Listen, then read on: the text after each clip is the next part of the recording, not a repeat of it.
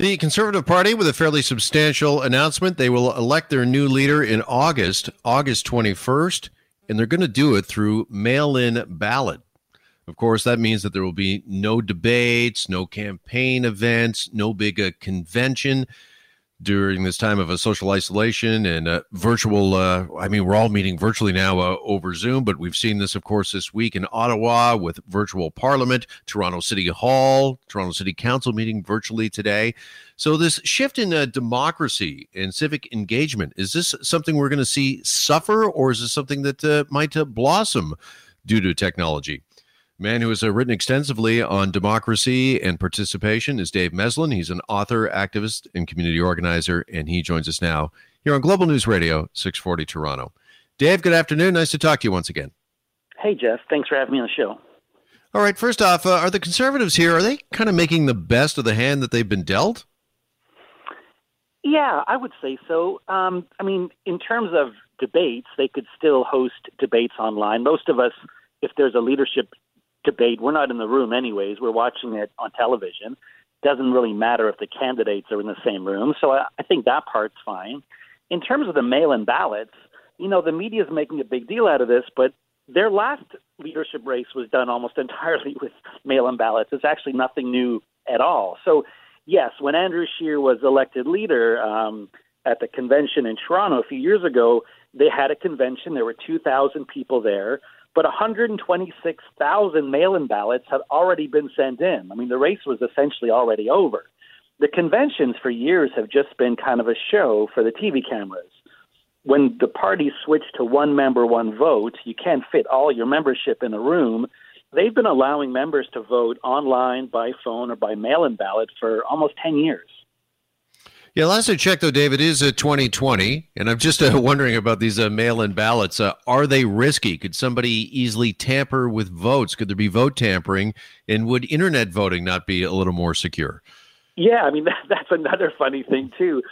People are talking about mail-in ballots as if it's some kind of new technology. It's ancient. It's prehistoric. It shouldn't take a crisis like COVID for us to open up a discussion about how we run our elections, our city elections, our provincial elections, our leadership races. We tend to focus on who's running and who's going to win instead of taking a step back and saying, why are we doing this the same way we've been doing it for 150 years? So online voting is definitely one of the directions we should be looking at for all elections. So someone like you or me, it probably doesn't seem that strange in our age to line up for something, because when we grew up, you lined up for everything. You lined up to get your bank book stamped, to deposit a check, to rent a video from the video store. But for kids growing up now, where they access everything on their phone, and the idea of a video store at all must seem crazy to them, watching people line up on election day to insert a paper ballot into a box must seem like just some kind of big inside joke. They're probably all laughing. There's nothing else that we line up for anymore that involves pieces of paper. So yeah, Dave, you're really aging me with the video store. I was the guy that not only lined up, but I was also the guy that hung out near the return bin to see if one of the hot new releases had been returned.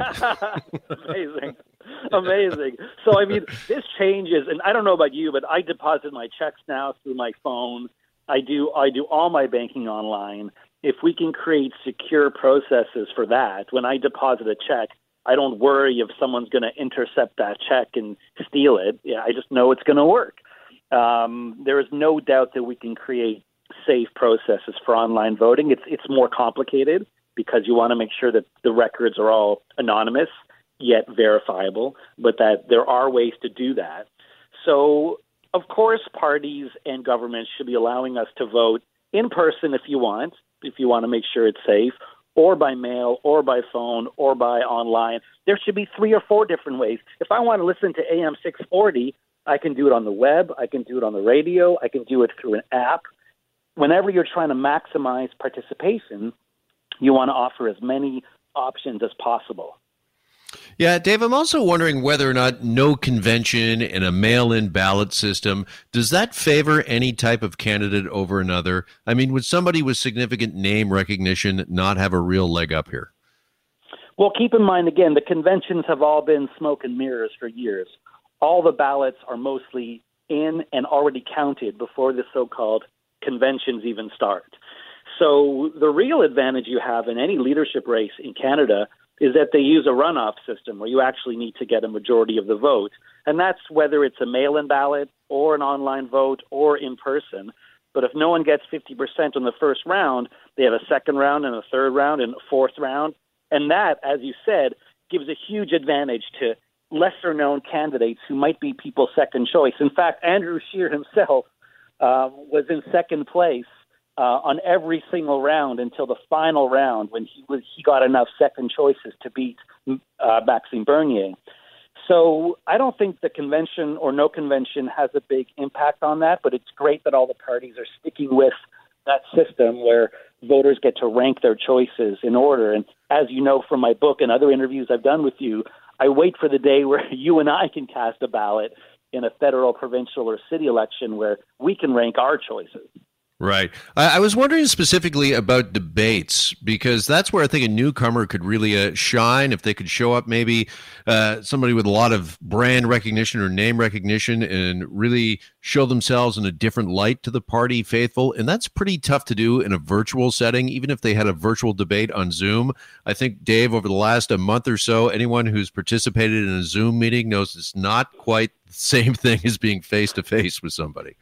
No, for sure. But keep in mind, if you the Zoom meetings that you're talking about are when you're trying to get 10 people talking to each other, or even 5 or 4.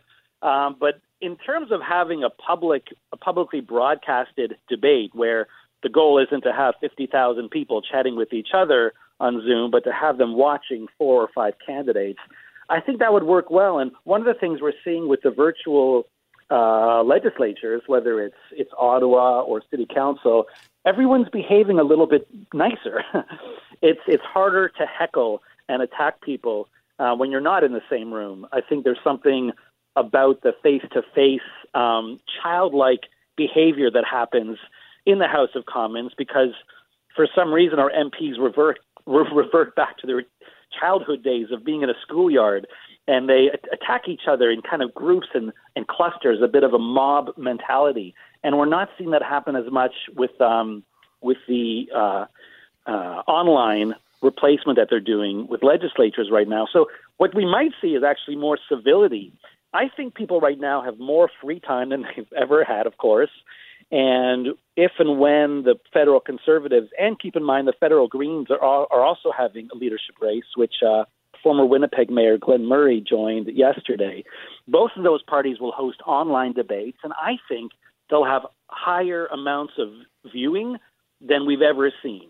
Usually these debates are on television, and I think only the very hyper-engaged types of political geeks like myself tune in.